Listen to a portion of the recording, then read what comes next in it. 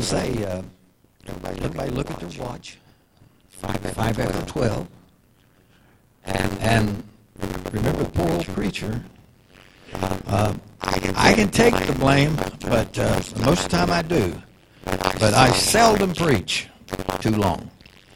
And I'll take that all into consideration. But I want to say this morning. Some good things has happened since the Thomas family have been gone. One of them is we've been starting at 10:30. 6 out of the last 7 Sabbaths at 10:30. Right.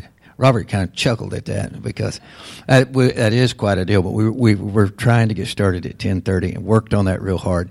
Got Connie back into the groove with the soundboard because it was a little bit different than what she had. But I think between her and Nathaniel, they worked that out pretty good. And Connie, you just did a great job, and I want to thank you for that. And another thing is in the early part of our service, we had Sister Brenda do a teaching. We didn't have very much music that week, maybe 1 or so songs, but Sister Brenda was able to come up and teach us, and she does such a well job of that because that's what she has done every Sabbath for so many years. And so from time to time, I'm going to have her to come up and share with us and just give the podium over to her. Brother Bob has helped out and pitched in, especially when Dustin missed, skipped out, slept in, vamoosed, forsook us, took advantage on the Sabbath day. And yet it was one of the best services we've had during that time. But I hate to put him down. He is a good boy. But he was hurting in his back real bad and wasn't able to be here. And so we pitched in and we made do. And we've done that, for the past few weeks. But guys, it's good to have you back. Amen. Good to have you back. I know you're tired and weary. I really didn't expect you to be here today because I knew it would be just some recovery in your physical being. But nonetheless, we thank God. I want to get into the message. Remember, it's about 7 minutes after 12. So some of you, might want to make note of that, write it down. But anyway, we want to get into the message. I want you to open with me, if you would, to 1 Peter. 1 Peter. And Sam, my Bible is full, but it's for a reason here this morning. I've entitled the message, Competitive Altars Continued. Now everybody says, well, Brother Lee, and they're just supposed to be one church. Well, that's according to the Word of God, one church with many members. But can I say to you this morning that all churches are competitive altars. Each fellowship is designed so it can bring in souls. But remember, there is only that one body with many members. The Bible says, for by one Spirit are we all baptized into one body, whether Jews or Gentiles, bond or free, and have made all made to drink into that one Spirit. So what makes one group differ from another? Well, I got to be honest with you. It's doctrine, it's tradition, it's teaching. Sometimes it's a lot of different things in a lot of different areas. It depends on how the word is interpreted. But because of that reason, these competitive altars, you don't find unity, but you find rather division. Let's be honest about it. Jesus said, though, I didn't come to bring peace or send peace. He said, but nay, much rather division, a sword. And so oftentimes we have to give credit where credit's due. I believe Jesus is the great divider. He's separating. He's preparing his people for something that is called eternity. And for those that don't want to be there, those that have just like being in fellowship somewhere of their own choosing, well, certainly God honors that. That's one of the good things I like about God. He loves you whether or not you show love to him. He said, if you love me, you will do the things I've commanded you to do. And therefore, it's his prerogative to to be to us exactly what he says he's going to be. I wouldn't want him to represent himself any way other than the way the Bible has showed us that, he operates. I'd like to say, so if one insists on all harmony, and there's many that do. They just don't want to be. I've had people down through the years say, Brother Lee, I really don't like it when people get into a discussion back and forth in the class and, it gets a little heated. Well, I don't know that the Lord likes that either, but nonetheless, sometimes people are only looking for the harmony. They're looking for that lovey love. They're looking for that greasy grace where there's no division. And all I say to you, if you want it different than that, then just join a denomination, because there's millions of them that are out there. But can I say, here are some of the teachings, the doctrines, the way things are done. This is what most denominations will say to you. They will say, we perform this way. We have our committees, we have our boards, we have the times that are set, we have performances, and if you can agree to that, well, we'd love to have you to come in, just sign your name on the dotted line. But here's the if to that, and here's the but to that. But if you change your mind, then shut up and get out. There is no refunds. So the time you invest in a place where perhaps God doesn't want you to be, that's your choosing. God allows you to choose that. I'm not saying any one particular place should be preferred over another, but it should be where the Word of God is being preached and the Word of God is being taught, and there is no compromise whatsoever. There's no hold over an individual that is in the church of God. I believe if he feels free to worship the Lord in spirit and in truth, well, then he should stay there. That's the place that he's getting fed. He should support that fellowship. And if the day ever changes, especially in the Sabbath day, I could probably mention how many different denominations, organizations are in the first day, but of the Sabbath organizations, I could mention the Adventists, because they're far above in numbers than anybody else. I could mention the Church of God Seventh Day. I could mention the Church of the Seventh-day Baptists and the Armstrong type, which was always a little more political and a little bit more in that line. The Messianic movement. These are all Sabbatarian people. There's a lot that just simply want to be Jews. They want to be identified with the Jews. So be it. There's the sacred name, and of course all the non-denominational and the independent churches. And brother, it can really be overwhelming. But there is churches out there, everyone, including this one, having a competitive altar.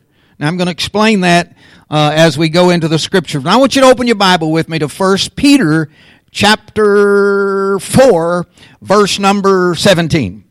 For the time, listen to this, is come that judgment must begin at the house of God, which is the church. And if it first begins at us, what shall the end be of them that obey not the gospel of God? I've been preaching probably for the past few weeks or maybe a month along the lines of accepting the message that Jesus preached. I mean, just sticking to the message that Jesus preached. And then I've kind of changed that title up, and I've gone into competitive altars maybe for the past few weeks, and I want to continue in that line of thought here this morning. Verse 18. For if the righteous scarcely be saved, where shall the ungodly and the sinner appear? Wherefore let them that suffer according to the will of God commit the keeping of their souls to Him in well-doing as unto a faithful Creator. If the righteous scarcely be saved. Well, that speaks to my heart. That says to me that everybody that says, Lord, Lord, is not going to make it into the final days upon this earth, into the kingdom of God. There's just so many things that I could have spoke to you about that, made the whole sermon about that, but that's not my thoughts here this morning. For if the righteous scarcely, barely be saved, and that's what I'm thinking about here this morning. I want to kind of read something to you here this morning that I've taken out of one of these little booklets that's kind of fattened up my Bible. And it goes like this. It says, for people of faith, the idea of what is strange and what is normal is usually based on their own church background and their personal religious experience. I think everything about the Word of God has to be personal. Amen? I really do. If a Christian grows up in a formal church with bells and incense and candles and snuffers, elaborate rituals, prescribed prayers chanted in foreign languages, he thinks this type of worship is normal. It does not seem strange to him at all because he's used to it. But put him in a loud, lively, wild, spontaneous, hyper-charismatic Holy Ghost revival meeting for the very first time, and he will think that it is strange. Just as a Christian whose only church experience is of the wild, spontaneous, and charismatic kind would think that a formal church service is strange. Benjamin Cohen, a son of an Orthodox Jewish rabbi, decided to visit different Christian churches every Sunday for a full year to see how Christians worship God. Now, one of the things that's always been amazing to me is this. When most Jewish people, and if you think about it, most Jewish people become Christian and start believing as Christians, number one, they forsake the Sabbath. They all become first day keepers. And I'm talking to you this morning. I know you're in deep thought here this morning.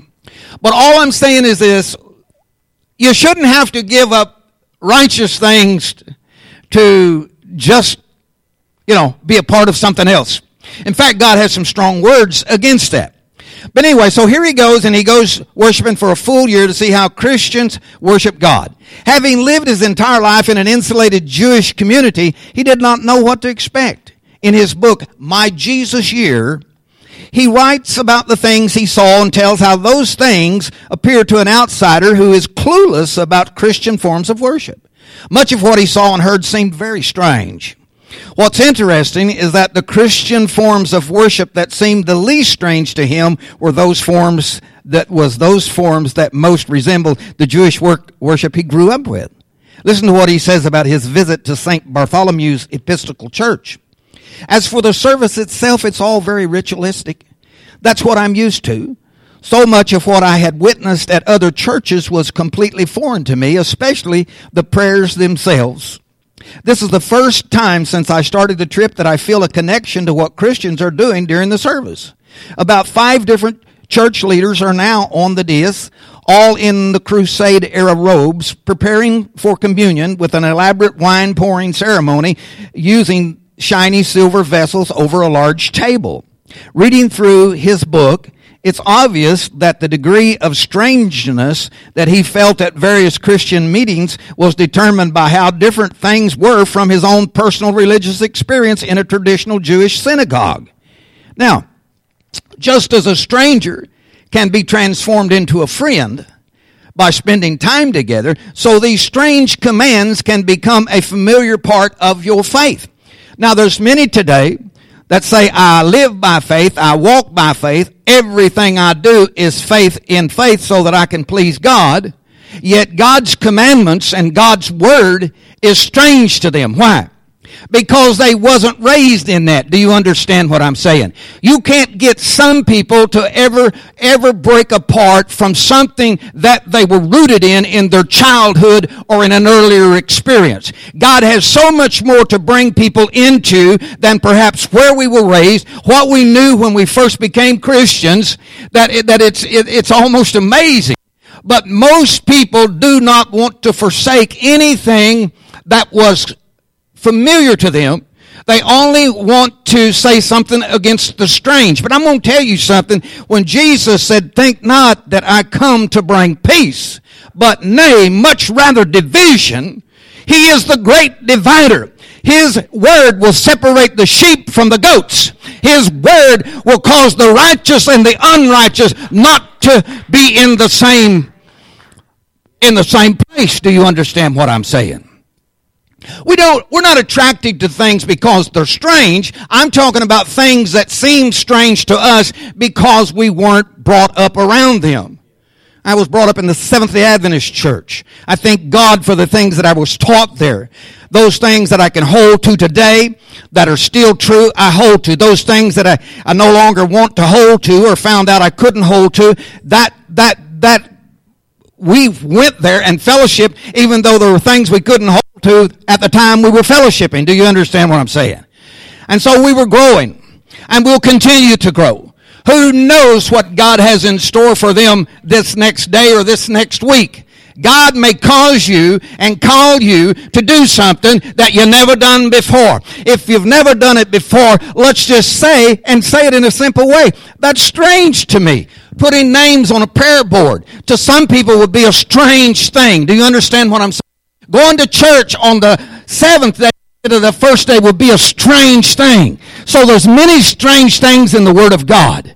But I want to tell you this morning, sometimes those strange things, sometimes those things you felt like were so strange. What about your wife? What about your husband? Well, you didn't know them before you married them, or if you did, you didn't know them too long. But the strangeness of getting out from underneath mom and daddy's under mom and daddy's roof was strange to you when you took a mate and began to function as a husband and a wife and begin to raise your own family. So there's a lot of things. New territory. Amen. New beginnings. Amen.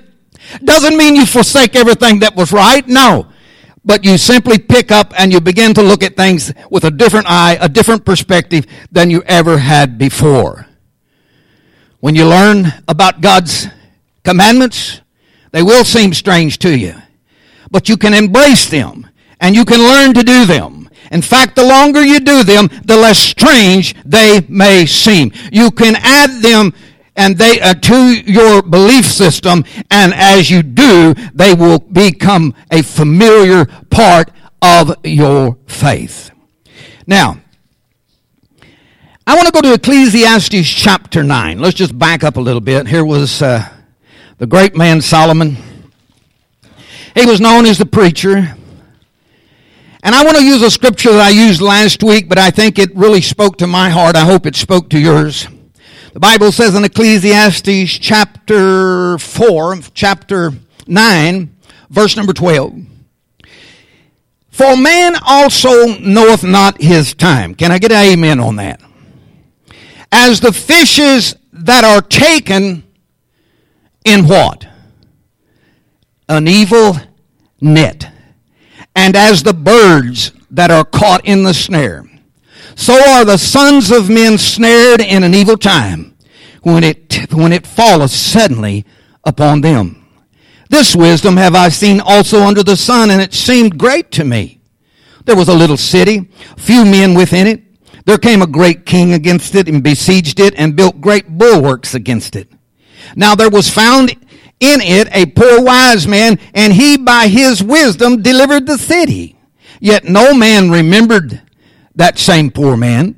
Then said I, wisdom is better than strength. Nevertheless, the poor man's wisdom is despised, and his words are not heard. I remember when Jesus came, he told them when they come unto him early on in his ministry, he said, the foxes have holes. Didn't he say that? And what else did he say? The birds have nests, but the Son of Man hath no place to lay his head. As much as he walked on this earth, as much as he desired to bring people, the way he would bring people is he would have to relate to people. Some of the things he would do would be strange. Some of the things, they were pretty much clear. He read them in the Bible, out of the Bible, and, they had heard these things before, even though it kind of fell on a deaf ear. But what I'm saying is this. He, in all of his wisdom in the church world, basically is despised. There's a scripture in Isaiah chapter 4 that says, we will eat our own bread. We will wear our own apparel. Just let us be called by thy name, so it will remove our reproach. A lot of people like the term Christianity. A lot of people are at the idea that it doesn't make any difference because we're all teaching the same thing. We're heading to the same place. Therefore, everybody is all right. But I don't see it that way. The Bible says that the fishes that are taken in an evil net. Jesus said, "Follow me and I will make you fishers of men." Did he not say that? But when I read this, it says they are taken. How many likes to be taken? You like for somebody to pull the wool over your eyes and you sell a piece of property for $100 and that person knows that that piece of property, tomorrow he can get $500 or $1,000 or whatever it is. Well, that's the way the kind of the stock market is. You know, there's a lot of suckers that are taken. The Bible says that those fishes are taken in an evil net. I went to the dictionary. I looked up that word taken, and it says to get into one's possessions. Oh, get into one's possessions. Most people carry their greatest possession in their hip pocket. I used to know a brother that came to the church, and I'll tell you what, you couldn't get into his hip pocket. I've never known what anybody gives. I've never, at one time have I ever asked the secretary, who's given, who ain't given. That is not what I was called to do. I know God will work upon an individual's heart. But I'm saying there is some that you would have to get into their hip pocket before they would believe that they were taken. It says get into one's possessions, picked out or removed, led, carried, or caused to go. That's when the wise man is talking about the fishes that are taken in an evil net. I see that same thing within the religious church systems, in the competitive altars. Every church is competing to have all of the things that they need to please those that come into the church. Now, I'm saying that as probably a 99.9%. That's what I get out of that. Now, I want to go, if you would, to, let's back up just a little bit. Ecclesiastes chapter 4. Now, look what he says here in chapter 3. Chapter 3, verse 14. He says, one verse, I know that whatsoever God doeth, it shall be forever. Nothing can be put to it, nor anything taken from it, for God doeth it, that men should fear before him. There is few men today in the Christian church, and when I say men, I'm including men and women. I'm talking about flesh, I'm talking about brethren, sisterin, or whatever you want to call it. But there's few men today will preach the gospel with fear and trembling. They've taken all the fear out of it because Jesus loves you no matter what you do. It's not an issue of whether Jesus loves you no matter what you do. It's a matter of, do you love him, bless God. The Bible speaks of the called, the Bible speaks of the chosen, and the Bible speaks of the faithful. If you've been called and you've been chosen, God expects you to be faithful. Amen? Faithful to who? To him, bless God. But here we live in the time of all of these competitive altars. One's offering this, one's offering that. I've went there and I've seen churches before on the marquee, especially when it was an Easter service. They had one at 9 o'clock. That was a so-and-so service. Another at 10 o'clock, that was a so-and-so service. And the one at 11 o'clock was a so-and-so service. They just offering different services to different people because different people expect different things from a service. Now, I like this. God's ways are everlasting. His mercy endures forever. His name endures forever. His righteousness endures forever. His judgments and his truth endures forever. His throne is forever. His word is settled forever. He reigns forever because he lives forever. In fact, whatever he does is done forever. He is the same yesterday, today, and forever. Is it any wonder that he remembers his covenant forever? Know therefore that the Lord your God is the faithful God which keepeth covenant and mercy with them that love him and keep his commandments to 1,000 generations. What do I get out of that? I get out of it the fact that God never changes to accommodate the sinner. He is eternal. And in that being eternal, that alone, he can spare a sinner. He calls the shots. Amen? He doesn't take the fish with an evil net. He doesn't take the birds in a snare. He says, follow me. He said, if you follow me, follow me. He said, my sheep hear my voice, my sheep know me, and a stranger they will not follow. Most people today in the church have never heard the voice of Almighty God. Somebody says, well, he has to speak to you. Well, he does. He speaks to us through his word. And sometimes a still small voice. And you've got to know how to detect that you not be deceived. Now, I want to go to John chapter 10. Now, let's just go to Hosea chapter 8. I'm going to brieficate here a little bit. Does anybody know what that means? That means I will spare you every place that might resemble some other place. I'll take you to one place, and we will stay on time. Now, hold on just a second.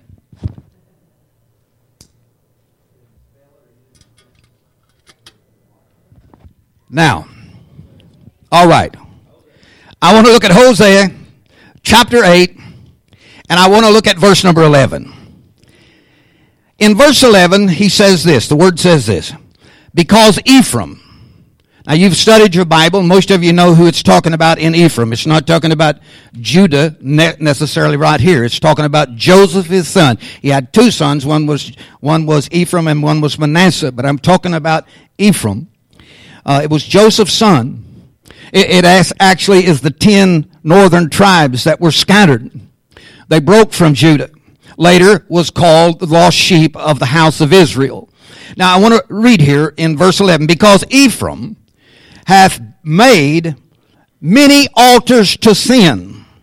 It means he built these altars. Altars shall be unto him to sin. Verse 12. For I have written to him the great things of my law, but they were counted as what? A strange thing. God's law is a strange thing to the church today. They all will tell you, the majority of them, and it's amazing how they go back and pick it back up when they want to teach their children not to steal, not to commit adultery, not to do these kind of things. But other than that, when they don't need it, they say it was all nailed. Billy Graham said it was all nailed to the cross. Amen. I've heard it all my life, how these different preachers will say it was all nailed to the cross. I have written to him the great things of my law. Did you know the law is spiritual? It's not carnal, it's spiritual. It is the mind of God. It's the very foundation of his kingdom. It is his organization. It is the word. You can't separate the word from the law and the law from the word. I mean, you can pull it one way, pull it another, but you ain't going to get it to give any, because it is already settled in heaven, the Bible says, forever. He said, but they became a strange thing to them. Verse 13, they sacrifice flesh for the sacrifices on my offerings. If you've got on your spiritual ears, you will see that they love the ritualistic form, but actually they sacrifice souls of men upon mine altars. But the Lord accepteth them not. Verse 14, for Israel hath forgotten his maker, and buildeth temples or churches, and Judah hath multiplied fenced cities. But I will send a fire upon his cities, and it shall devour the places thereof. God is judging the church, and he said judgment must begin at the house of God. Amen? Judgment, righteousness must begin at the house of God. Have I said that fishes are taken in an evil net? I'm not sure I said that, but I want to say that. I want to look in Hosea chapter 5. Back up just a little bit. Hosea chapter 5. The Bible says in verse number 3, I know Ephraim. That's Israel. He's not hid from me. For now, O Ephraim, thou committest whoredom, and Israel is defiled.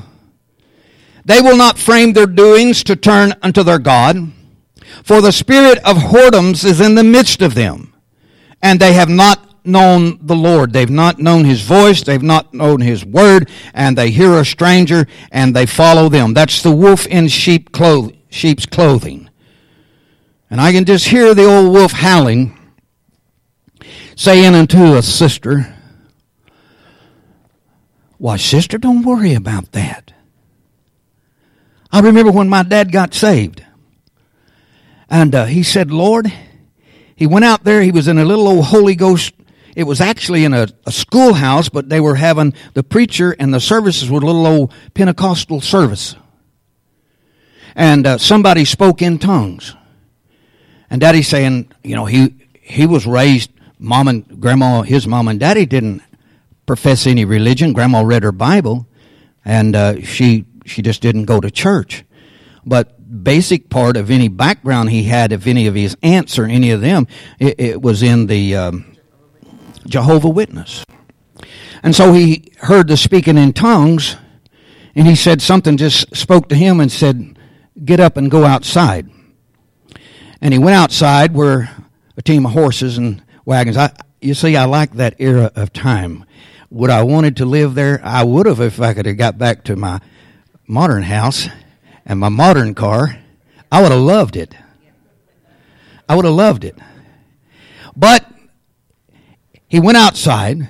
He knelt down beside the wagon, grabbed a hold of the old wagon wheel, and he said, "God, I want to know if that's real." He said, "If it's real, Lord, I want you to speak to me." And that night, Daddy got the baptism of the Holy Spirit, not in the church, but outside the church. And he said at that time, he said, "Lord, I don't want to judge no man." What was he actually saying?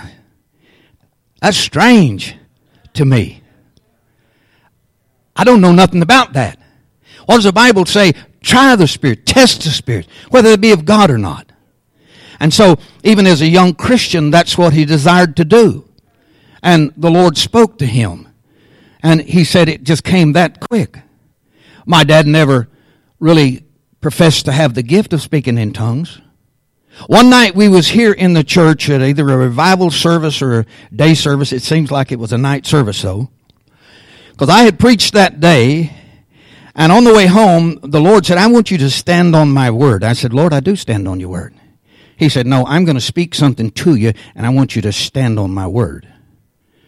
And so I said, "Okay, God, what is it?" He said, "Tonight, in the night service," he said, "there'll be 3 people receive the baptism of the Holy Spirit, and they'll speak in tongues. They don't have the gift of speaking in tongues." And he said, "They will tonight." Oh, my God. I thought, Lord, you're putting me on the spot. No, he said, "No, you're putting me on the spot." I said, "No, Lord, you're putting me on the spot." And that night, I told it before I got up to preach. And I thought, Lord, I'm really on the spot now. I am really on the spot. Lord kept saying back to me in the other ear, "No, I'm on the spot." He said, "I'm on the spot." And so in that service I was preaching. There was 3 people that had never spoken in tongues or had the gift of speaking in tongues that spoke in tongues that night.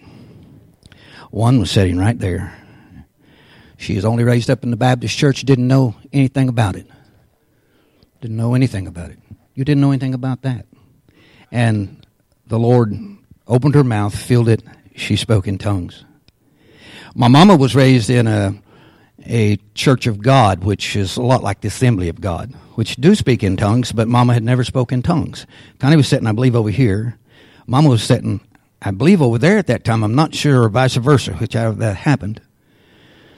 But my mom spoke in tongues that night for the first time ever in her life. She had heard it, but as far as we had been Seventh-day Adventists for like 29 years, wasn't going to hear that in the Seventh-day Adventist church.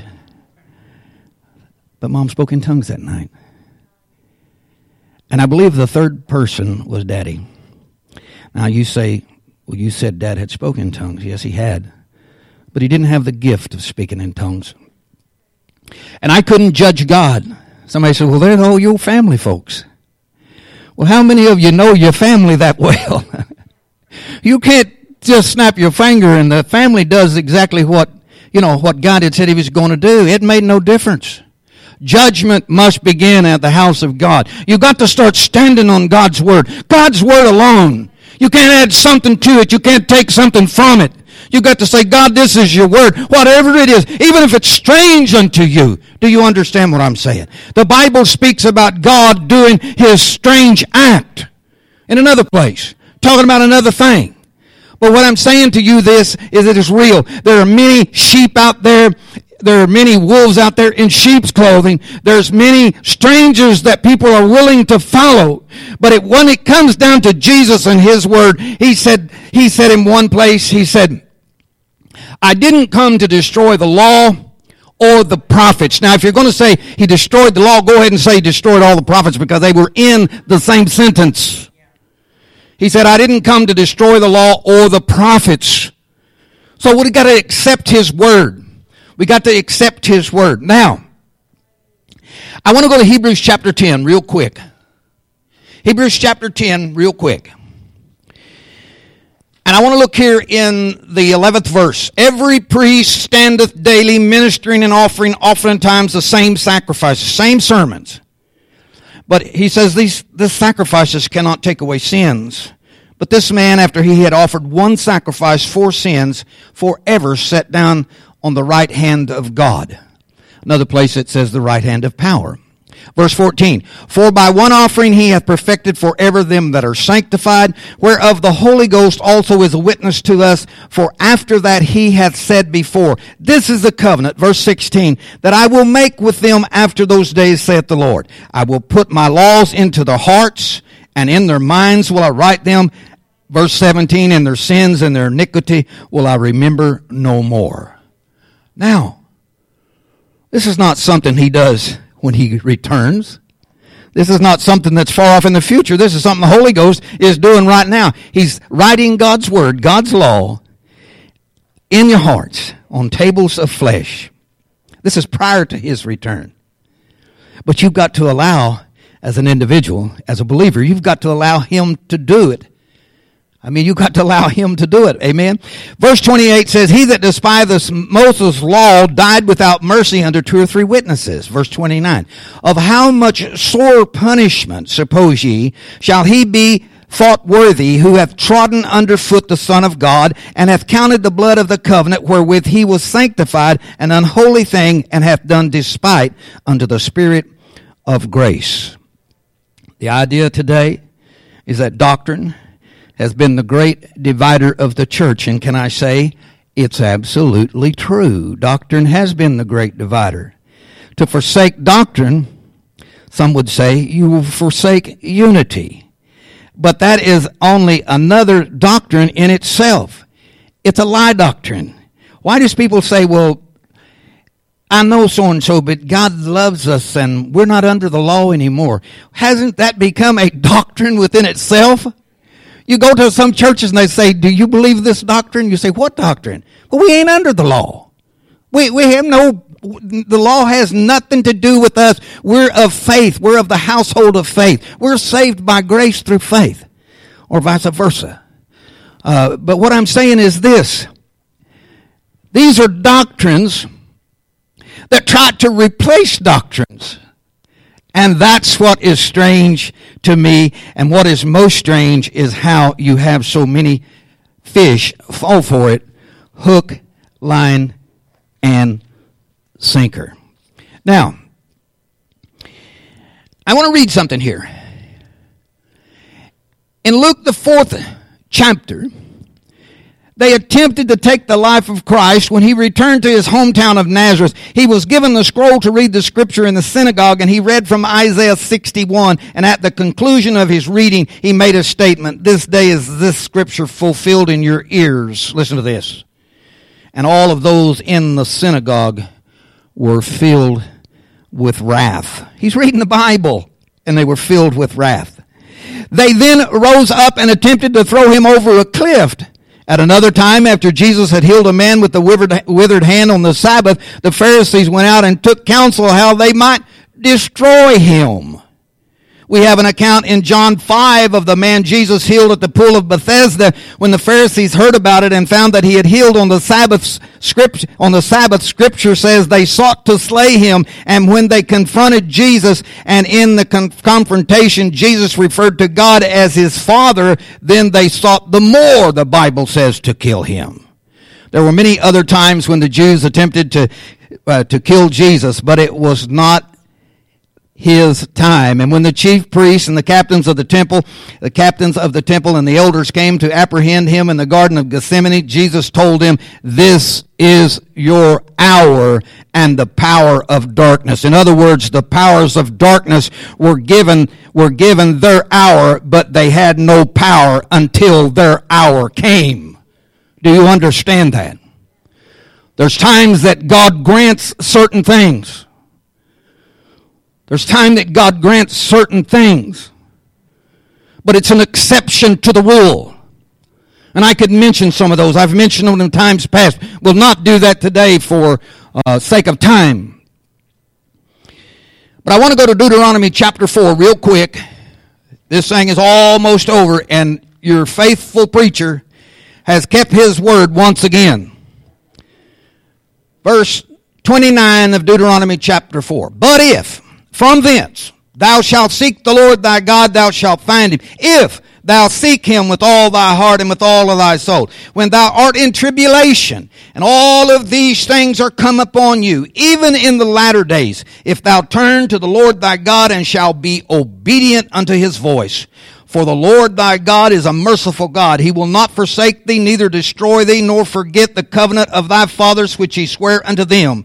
For ask now in the days that are past, which were before thee, since the day that God created man upon the earth, and ask for the one from the one side of heaven to the other, whether there hath been any such thing as this great thing is, or hath been heard alike. Did ever people hear the voice of God speaking out of the midst of fire, as thou hast heard and lived? Or hath God essayed to go and take him a nation from the midst of other nations by temptations, signs, and wonders, and by war, and by a mighty hand, and a stretched out arm, and by great terrors, according to all that the Lord your God did for you in Egypt before your eyes? Unto thee it was showed that thou mightest know that the Lord is God, and there is none else beside him. Now, did you notice all the but ifs? From thence, hereafter, if thou, whenest thou, if thou turn. Someone says, how can a man forget God?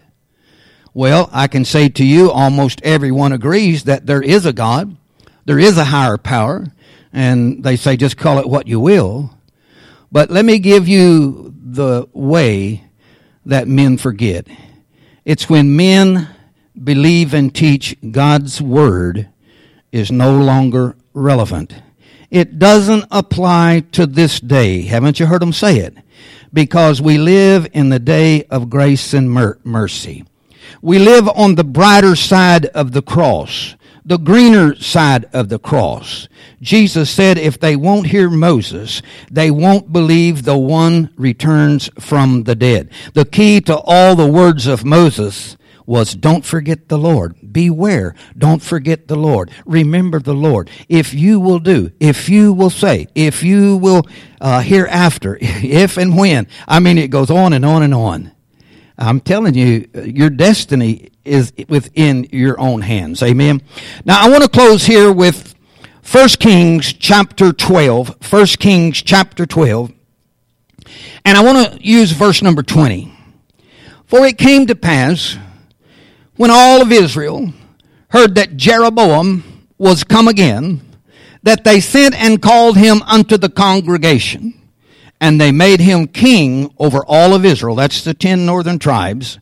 There was none that followed the house of David, but the tribe of Judah only. Also the Levites and the Benjamites. But it's not saying something here that it's not saying. I just threw that in there. Those are the ones that were still there in Judah. And so we find out here, he's talking to Jeroboam. Jeroboam is made the new king of Israel. And Jeroboam, verse 25, built in Mount Ephraim, and dwelt therein, and went out from thence, and built. Verse number 26. And Jeroboam said in his heart, now shall the kingdom return to the house of David. If this people go up to do sacrifice in the house of the Lord at Jerusalem, then shall the heart of this people turn again to their God, even unto Rehoboam the king of Judah. And they shall kill me, and go again to Rehoboam king of Judah. Whereupon the king took counsel. Now listen to this. The king took counsel. He got some advice. And when he got that advice, they ended up making 2 calves of gold and said unto them, it is too much for you to go to church in Jerusalem. Behold thy gods, O Israel, which brought thee up out of the land of Egypt. And now this is what's so amazing to me, is how such a majority falls for things that are done in the name of God. You don't need to go to church there. You don't need to sacrifice there. Well, we've made 2 altars. Now, the Bible says, if you would read a little further in Hosea, it said he made many altars to sin.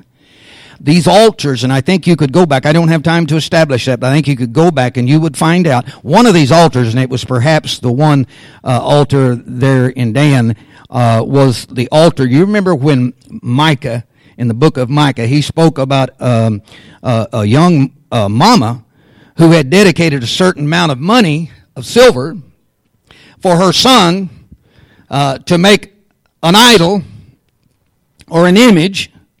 And you remember that story. And finally he did. He said, Mom, I stole that money from you. And she said, oh, that's okay, son. That's okay.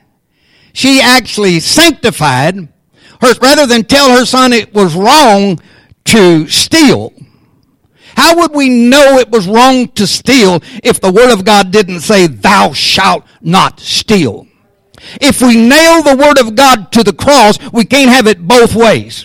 If the law is nailed to the cross, we can't have it both ways. You can't go and get it a little bit and say to him, Sonny, I didn't want you to steal because God said not to steal.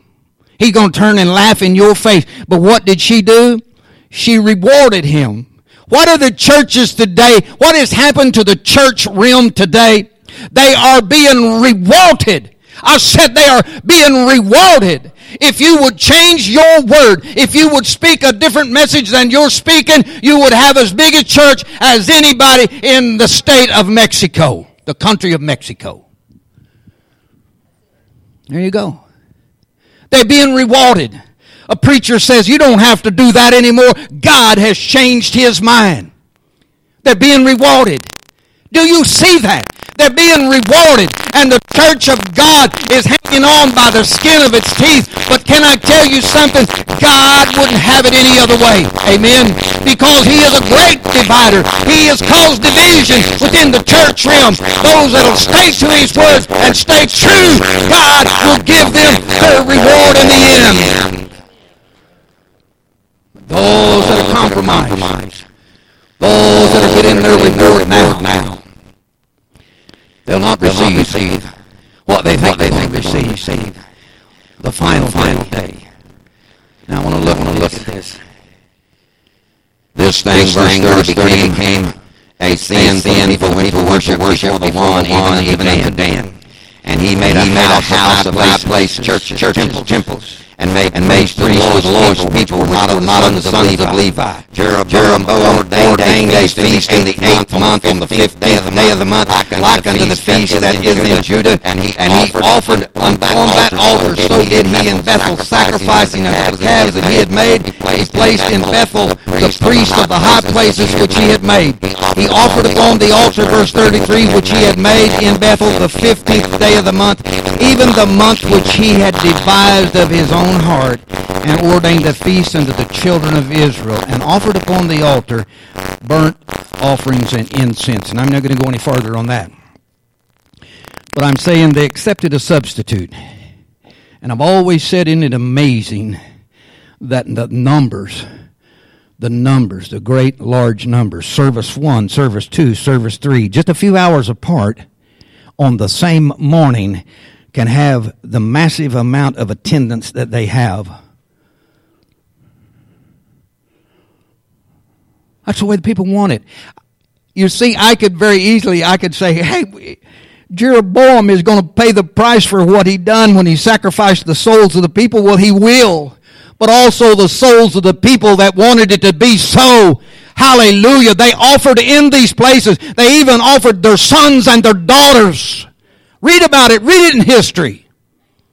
They have dug up some of these places where Jeroboam had built them, and they find out it was probably, they believe with all their heart, almost everybody in agreement, the archaeologists, they believe that it was the same house that Micah spoke about that was being built there in those days. Just followed right on through. There were times they were forsaking it, and there was times it just followed right on through. And we see all of these things happening in religion. Now, I want to close with this. This is good. I like this. Somebody says, "Oh, as much as things change, Brother Lee, they still seem to be about the same as they ever was." Well, that's true. That's true. Things change. But they end up repeating themselves oftentimes. I'm going to show you something. You talk about the public school system. I got to read this to you. The public school system in 1915. Here was the rules for teachers. Things that were required of a woman who wanted to be a public school teacher just 99 years ago. And this is from one-room schools by Knox County, Illinois, Retired Teachers Association. Now listen to this. This is number one. You will not marry during the term of your contract. Well, she wanted to be a school teacher. She signed the contract. Somebody says, "Oh my, Brother Lee, you are not to keep company with men." That was number two. This was in order to teach the children, you had to agree to this. Number three, you must be home between the hours of 8 p.m. and 6 a.m. unless you're attending a school function. Number four, you may not loiter downtown in the ice cream parlor. If you wanted to be a school teacher, you couldn't go hang out in the ice cream parlor. Number 5 here. You may not travel beyond the city limits unless you have the permission of the chairman of the school board. You may not ride in a carriage or an automobile with any man unless he is your father or your brother. You may not smoke cigarettes. This was in 1915. You may not dress in bright colors. You may not under any circumstance dye your hair. You must wear at least 2 petticoats. 2 petticoats. So that the sun standing in the doorway won't shine through and show. Your dresses must not be any shorter than 2 inches above the ankle. The last one. To keep the schoolroom neat and clean, you must sweep the floor at least once daily. You must scrub the floor at least once a week with hot soapy water. And you must clean the blackboards at least once a day and start the fire at 7 a.m. so the room will be warm at 8 a.m. Has things changed? Does this seem strange? Why are we having all the hell we're having with our children today? Why are we having it? Because things change too much to the extreme. Somebody says, "Well, we can't turn it around, Brother Lee. We can't turn it around." The worst thing that happens in life is that things are passed on as real when they are fraudulent.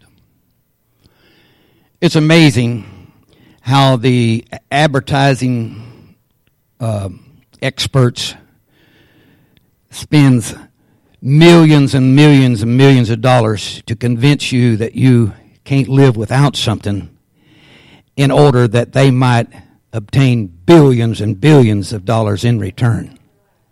Nothing slicker than a salesman.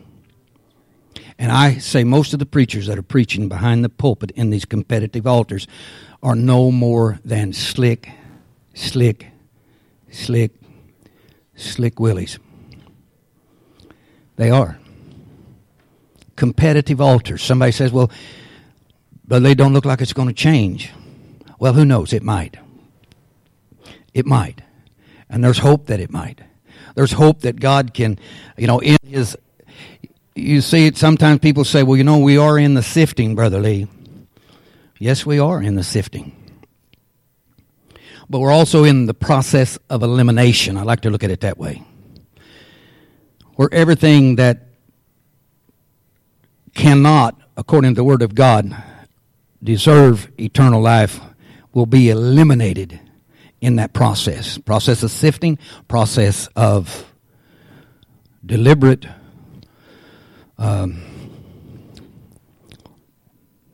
what did I just say a while ago? Elimination. Oh, I don't want to be in the process of elimination. I want to be in the adding to. Amen. A little old girl one time, she worked in this. How many remembers when you used to go out there at Sears? Remember, they're going to close it down now. They're going to shut her plumb down. The one out there at 21st and Yale, oh, that was like heaven on earth when you went to Sears. Escalators and bathrooms. It was such a good place to shop. But one of the places I liked, you couldn't hardly go through the heart of that store that you didn't smell the roasted nuts. Now, Tori, I know she wouldn't have been able to do that. But you could smell the aroma coming. They roasted their nuts. They warmed their nuts. They kept them all warm. Everything was nice. You could get a quarter pound. You get a half pound. You get a pound of cashews or almonds or whatever you wanted, any kind of peanuts, whatever it was. And you could also get candy that was weighed out. You could buy a quarter pound, half a pound, 3/4 pound, whatever you wanted. You could buy it that way. That was good. I like that. And there was a story told about a young girl that worked in a place, and her boss came to her and said, I just can't understand how people just waiting in line to get, you're offering same product that the girls over there are offering, but they all standing in line. She said, well, what they do, she said, they put too much in the bag, and she said the people see them taken out until they get it back down to the right amount. She said, I start at a lower area, and I keep adding to. You say, well, that's a play on how you do things. That is. That's using your head. Amen. I don't want to be in the process of elimination, be eliminated out. I want to be in the process of being added to. Can we all stand together this morning?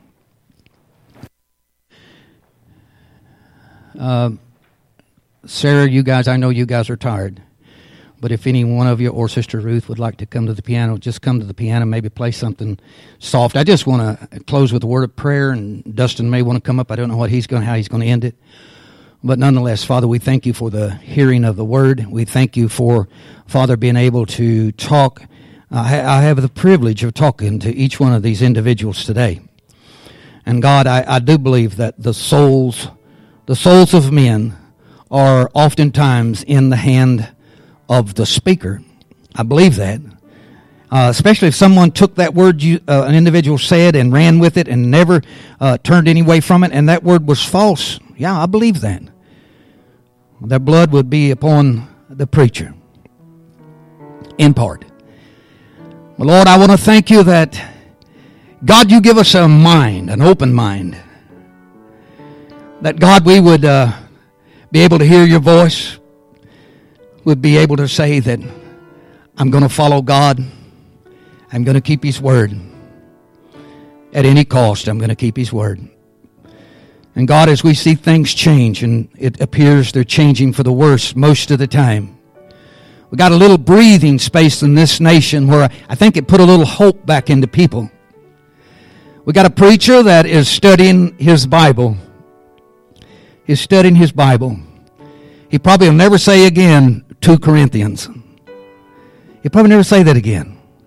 Because there's men and women that are having Bible classes and Bible study classes right there in the White House. Somebody says that sure is strange. That's a good strange, amen? Lord, we're thanking and we're praising you that, God, you've given us a little time that we might get our house in order. God, ere the judgments of God falls upon us. We bless you and we praise you today. In the mighty name of Jesus, in the name of Yeshua. Amen. Dustin, did you want to close out the service today? Did you feel like it? Well, we want to stand right here. Bob, come up and stand with me if you would. Anybody wants to pray or feels like they need prayer? I know the ladies have probably gone back and getting things on the table. We'll give them just a little bit of time. If you need to pray, you want to thank God for something He's done in your life. You want to just thank Him. Love on Him. Whatever you want to do. We want to take time to do this as beautiful music's being played on the piano.